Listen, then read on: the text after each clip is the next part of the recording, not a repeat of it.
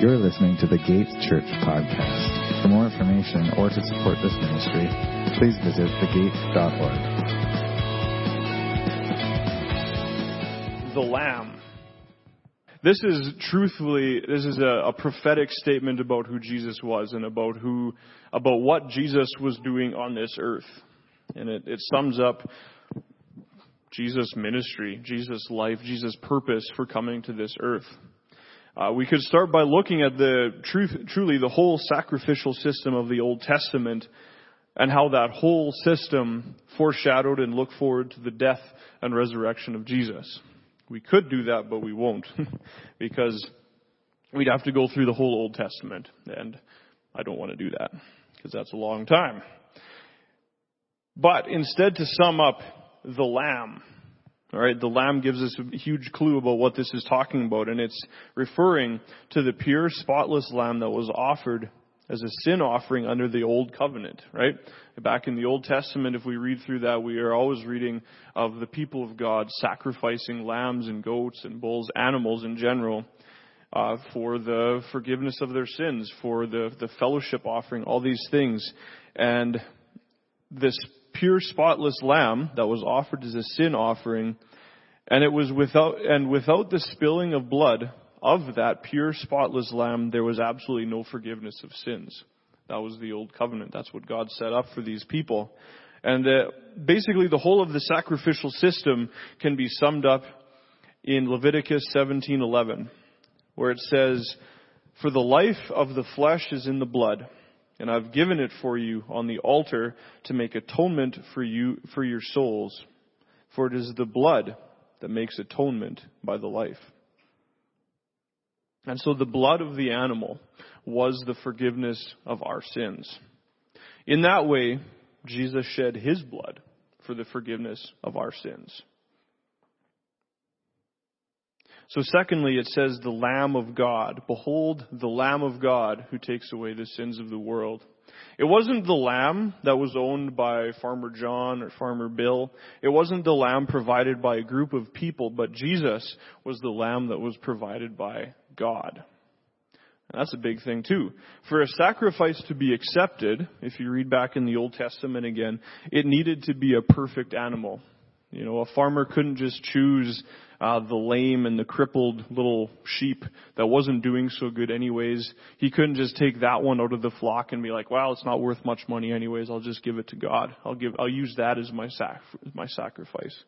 It was much more than that. He had to take one that was worth a lot of money. He had to take one that was perfect in every way. That it was disease-free, that looked good, that, didn't have any blemishes on its skin or anything like that. It had to be perfect. Had to be worth a lot. And even in this, God knew that to take away our sins, we would always fall short. We couldn't provide that perfect animal. And so God had to provide a suitable sacrifice for us. And I was thinking back, and other than this time of Jesus dying on the cross, the only other time that God provided a sacrifice, God himself provided a sacrifice, was when Abraham was about to sacrifice his son Isaac, right? If you remember that story, Abraham took his son Isaac, and he took the wood, and he took a torch or some way of starting a fire, and him and Isaac went on a trip, and they said, we're going to go sacrifice to God, and then we will return. And so Isaac gets bound up, or Abraham binds his hands and feet with rope. Abraham puts him on top of the altar that they had built themselves. And Abraham takes out his knife and he's about to slay his son because that's what God wanted. And God says, stop, don't do it. I know that you will obey me. And then God provides a ram caught by its horns in a bush close by. Amazing story. And it's that one time I believe in all of the Old Testament that God himself provides a sacrifice that we didn't have to. And so I find it so interesting that much of that story is Abraham going by faith. As I just said, Abraham himself says to his other servants, we will return from this sacrifice. Even though Abraham knew in the back of his mind, I'm about to kill my son. But he knew in faith that God could provide, even to the point of bringing Isaac back from the dead, I mean. Abraham went by faith. There are multiple statements that imply that Abraham trusted God, and again, as I said, to raise Isaac back from the dead. The fact that God himself provided a sacrifice to use in order to spare Isaac's life is significant, because Isaac becomes this foreshadowing for all of humanity. And just like his life being saved by God's sacrifice, Jesus is God's sacrifice in order to save all of us. And so we can find oneness with Isaac. He was spared and another was killed. We were spared and another was killed. Jesus' sacrifice was perfect, and it was from God, and hence the Lamb of God. Jesus, or God, I should say, is in the business of saving our lives, even if it meant giving his only Son, so that the covenant might be upheld. Behold, the Lamb of God who takes away the sins of the world. And so thirdly, it says, who takes away. I remember when I was a little kid, and I'm sure many of you can relate, your mom asks you to clean your room. So what do? At least what I did.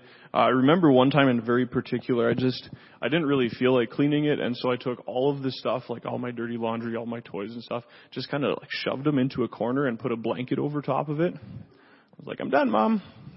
She wasn't terribly thrilled about that. She didn't think that was clean for some reason. Even though she couldn't see the mess, she could just see a lumpy blanket in the corner. She figured it out that I still hadn't cleaned my room. Or have you ever had a big mess in your house?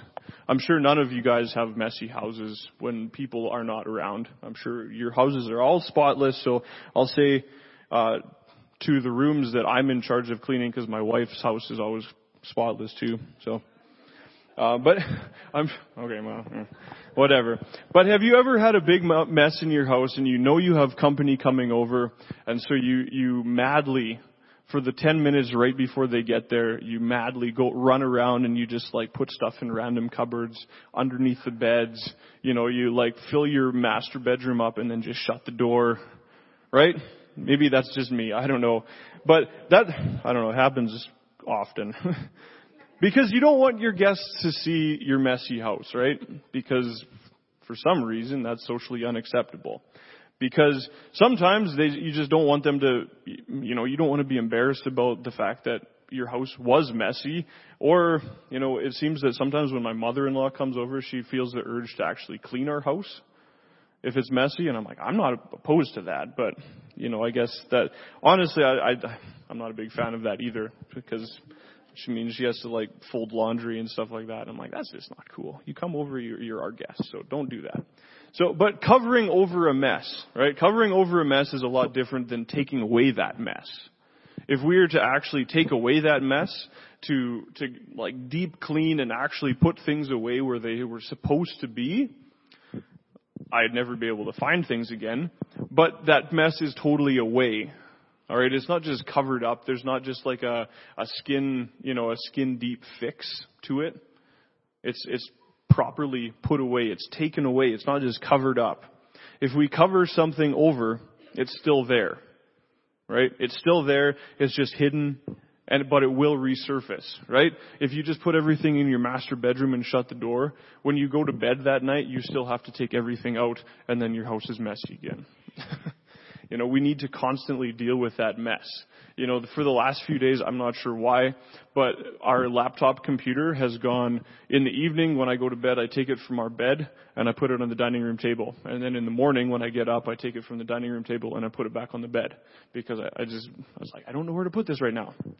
And that's how it is sometimes. But instead of covering over a mess, sometimes we do need to take it away. We need to actually physically clean it up. And that's the thing about all the other sacrifices in the Old Testament that all the other people had to do. They had to keep constantly doing them in order to maintain a right relationship with God, right? It wasn't this one-time deal where they sacrificed an animal and then you're good for the rest of your life. That's not how it worked back then. In Hebrews 10 verse 4, it says, "For it is impossible for the blood of bulls and goats to take away sin." Built into that system was the knowledge that this was a temporary thing. This sacrifice that people were making was a temporary thing, and it was a continual thing. Hebrews 10:11 says, "And every priest stands daily at his service, offering repeatedly the same sacrifice which can never take away sin." And so these people knew that. That animals sacrificed did not make the people perfect. It did not make them holy. It only covered their sins. And they had to keep making that same sacrifice over and over again because they kept sinning. But what makes Jesus the better sacrifice is that he did more than just cover up our sins. It wasn't just a quick fix. It wasn't just a covering over of our sins. He totally took them away. The Lamb of God who takes away the sins of the world. In Hebrews 10:14, it says, "For by a single offering, Jesus has perfected for all time those who are being sanctified." He has perfected us who are being made holy. He has perfected us. He's taken away our sins. And that's a big deal. Because otherwise we'd still be sacrificing goats. We'd be constantly killing animals to maintain our standing with God. But instead, God himself provided for us a better sacrifice so that we could be made perfectly holy through Christ.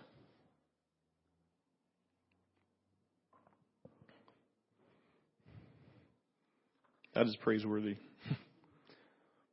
Behold, the Lamb of God who takes away the sins of the world. And fourthly, the sins. I think I struggle to comprehend the grace of God.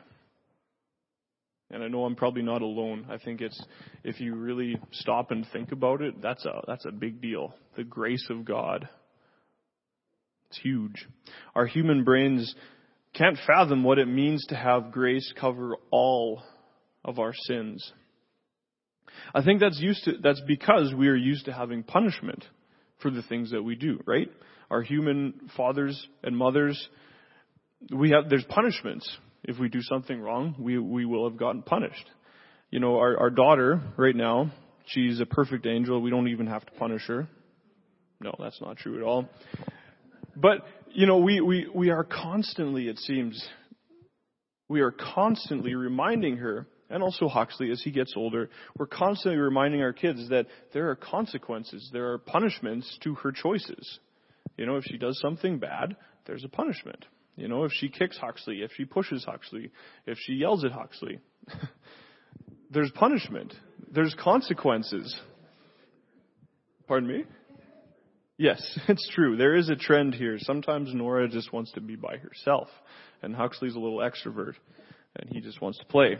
And so there are consequences to her actions, and that's a slow process, right? I'm sure everybody with kids can relate. That's a slow process of teaching and of kids learning that there is consequences. There is a punishment for doing something that is bad, that is against the rules. And even for me, I know that you might think I was a perfect child when I was growing up, but I was not. Let me just break that misconception for you. I was in high school, driving my dad's car. It was kind of a crappy car, but it was still a car. And we used to, during lunch break at school, we used to take our cars and in the springtime drive them through big muddy puddles. And it was awesome. That's what I was doing. I was driving this car through a muddy puddle. And generally speaking, I was a good son. And so after that happened, I generally washed the car. So my parents wouldn't know I was doing this. And so they're like, oh, how nice, he washed the car. But one time, on my way to the car wash, I realized, oh, wait, I need to put gas in the car. Okay, I'll do that. So, drive to the gas pump, turn off the car, fill it up, and it doesn't start again. Like, oh no. This is not good. Somehow the mud, the wetness shorted out something in the electrical system. And that was not good. This was in the days before cell phones. And so I had to walk, a while to go to the town I grew up in, their only payphone. one payphone, whole town. And so I had to walk there, up a hill to get there. I phoned my dad, and obviously I didn't have a quarter, so I had to phone collect, which was even worse. And so I phoned my dad collect on a payphone and said, "Dad, the car won't start." And he's like, "Why?" I'm like, "Well, funny story." So long story short, I wasn't able to drive the car for 2 weeks. And that was a big thing. Back in high school, you need wheels, right? I grew up on a farm, and so I literally could not go anywhere without someone coming and picking me up. And so there's consequences, there's punishments for doing things that are against the rules. And it's hard for us as humans who grew up in that system of punishments and consequences to realize that God has taken away all of our sins. And as well, He has taken the punishment for all of our sins. He's taken away the punishment for all of our sins. As it says in Romans 6:23, the wages of sin is death, but the free gift of God is eternal life in Christ Jesus our Lord. So Jesus, the Lamb of God, the pure, spotless Lamb of God, has taken that punishment, the wages of sin, which is death. He has taken that and given us that free gift of God. Eternal hope, eternal life, grace, mercy. Let me repeat that. All of our sins are gone. All of us can live in freedom. Not just the little ones, not just like the little sins that we're like, no, that's not so bad. Not just the little ones, but all of them. Even the big ones that Satan really tries to remind us of sometimes, those are gone. We live in freedom from even those sins. And let me just say right off here that if you have been forgiven of every sin in your life, then don't think about it.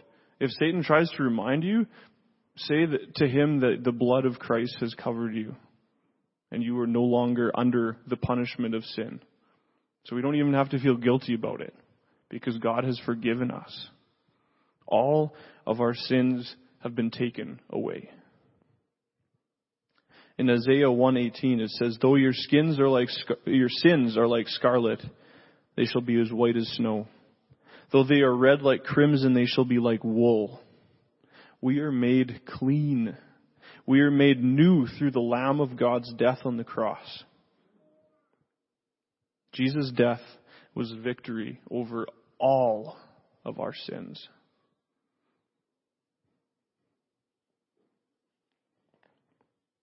Behold, the Lamb of God who takes away the sins of the world. And so next we come to of the world. And the Greek word for world here that is used here is cosmos. And I was reading into that, and by definition, that word means the world. And then another definition that Strong's Concordance gave says it means the inhabitants of the earth, men, the human family, the ungodly multitude, the whole mass of men alienated from God and therefore hostile to the cause of Christ. The Lamb of God who takes away the sins of the world. I want us to know that there's absolutely no one beyond the far-reaching arm of God's grace. No one. Jesus didn't just die for a group of people or for us at the gate here or anyone. Jesus didn't die just for some people. He died for everyone. His death was inclusive over everybody in this whole earth, past, present, future. What that means for us is that no one should be left out of God's grace, but also that none of us should think that grace is not for us. All right, statements like, "Oh, you don't know what I've done," or "You don't know what happened to me when I was a kid," they really don't apply here. All right, there's no excuses for not receiving God's grace. We can't come up with an excuse that God says, "Oh, good point. I'm not giving you grace anymore." All right, God's grace is for everybody, for everything, for all time. God's grace can save everyone. God's grace can change anyone, no matter what. And what makes it grace, undeserved grace, is that we all don't deserve it. All right, so we can't just point a finger and be like, oh, they don't deserve grace. I know what they've done. We don't deserve grace. No one deserves grace. But we all get it. It's all available to all of us. Even murderers, rapists, people who vandalize crosswalks can plead for God's grace and repent, and God will welcome them into His arms. That's powerful. It's tough for us to acknowledge that, and I do realize that. It's tough for us to think that someone who has taken another life or has abused children or whatever horrible things people have done, it's tough for us to realize that they can be forgiven, but just think about it. We have been forgiven. All right, you all know the things that you have been forgiven for. And so we can all agree, I hope, that grace is for everybody, no matter what we've done.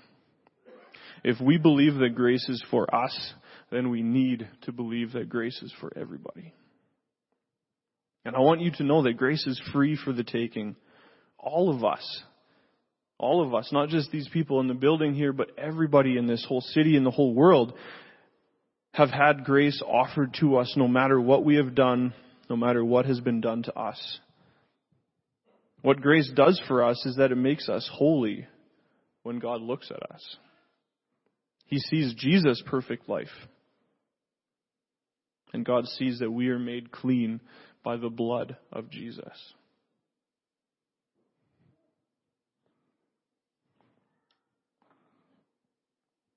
It means that our past, whatever we have done, whatever bad decisions we have made, or whatever horrible things we have done, it does not have to define who we are. God's grace gives us a brand new Father and a brand new identity. Through grace, we are made into sons and daughters of a great and awesome King and a great and loving Father. So today, no matter what kind of week we've all had, no matter what kinds of things you are dealing with, I want you to know that God's grace and love is for you right now. Knowing that God's grace covers over everyone's sin. It's like if you receive an awesome gift from someone, it's really hard to keep quiet about it. And instead, we go around and we're like, hey, check out this awesome gift that I've gotten. And in addition to telling about the gift, you say, like, man, that person that gave it to me, they're pretty awesome too. Because they thought about this, it was a really awesome gift. And so you talk about it, right? And same thing with us. Receiving the God's gift of grace, we should be talking about it. We should be going out into the world and telling other people about this amazing gift of grace that we have been given. In 2 Corinthians 5:17-23, it talks about this. And it says, therefore, if anyone is in Christ, he is a new creation. The old has passed away. Behold, the new has come. All this is from God, who through Christ reconciled us to himself and gave us the ministry of reconciliation. Gave us the ministry of reconciliation. That is, in Christ, God was reconciling the world to himself, not counting their trespasses against them, and entrusting to us the message of reconciliation. Therefore, we are ambassadors of Christ, for Christ, God making his appeal through us. We implore you on behalf of Christ, be reconciled to God. For our sake, he made him to be sin who knew no sin, so that in him we might become the righteousness of God. In that way, we are perfectly suited to carry this message of grace and reconciliation to the world, because we ourselves are recipients of that reconciliation and grace. So I appeal to you, be reconciled to God. If you have not done that, today is the day. And if there's someone that is in your heart that you need to tell about this grace and reconciliation with God, I encourage you do that this afternoon. Text them, phone them, talk to them. Encourage people, tell people about the grace of God. If the band could come back up. As we have communion, this is the perfect reminder of our daily grace. Christ took these common, everyday objects and put on them great symbolism. He took the ordinary and made them extraordinary. So that whenever we eat or drink these things, we can be reminded of Jesus' death and the grace that He won for us on the cross. So we take these two elements and we remember the cracker or the bread, which symbolizes Jesus' body broken for us, and the juice, which symbolizes Jesus' blood that was shed for us. The blood of the new covenant, that new deal that God made with us through the death of Jesus, which is God's grace for us. God's grace to us, to the world, for the world. Behold, the Lamb of God who takes away the sins of the world.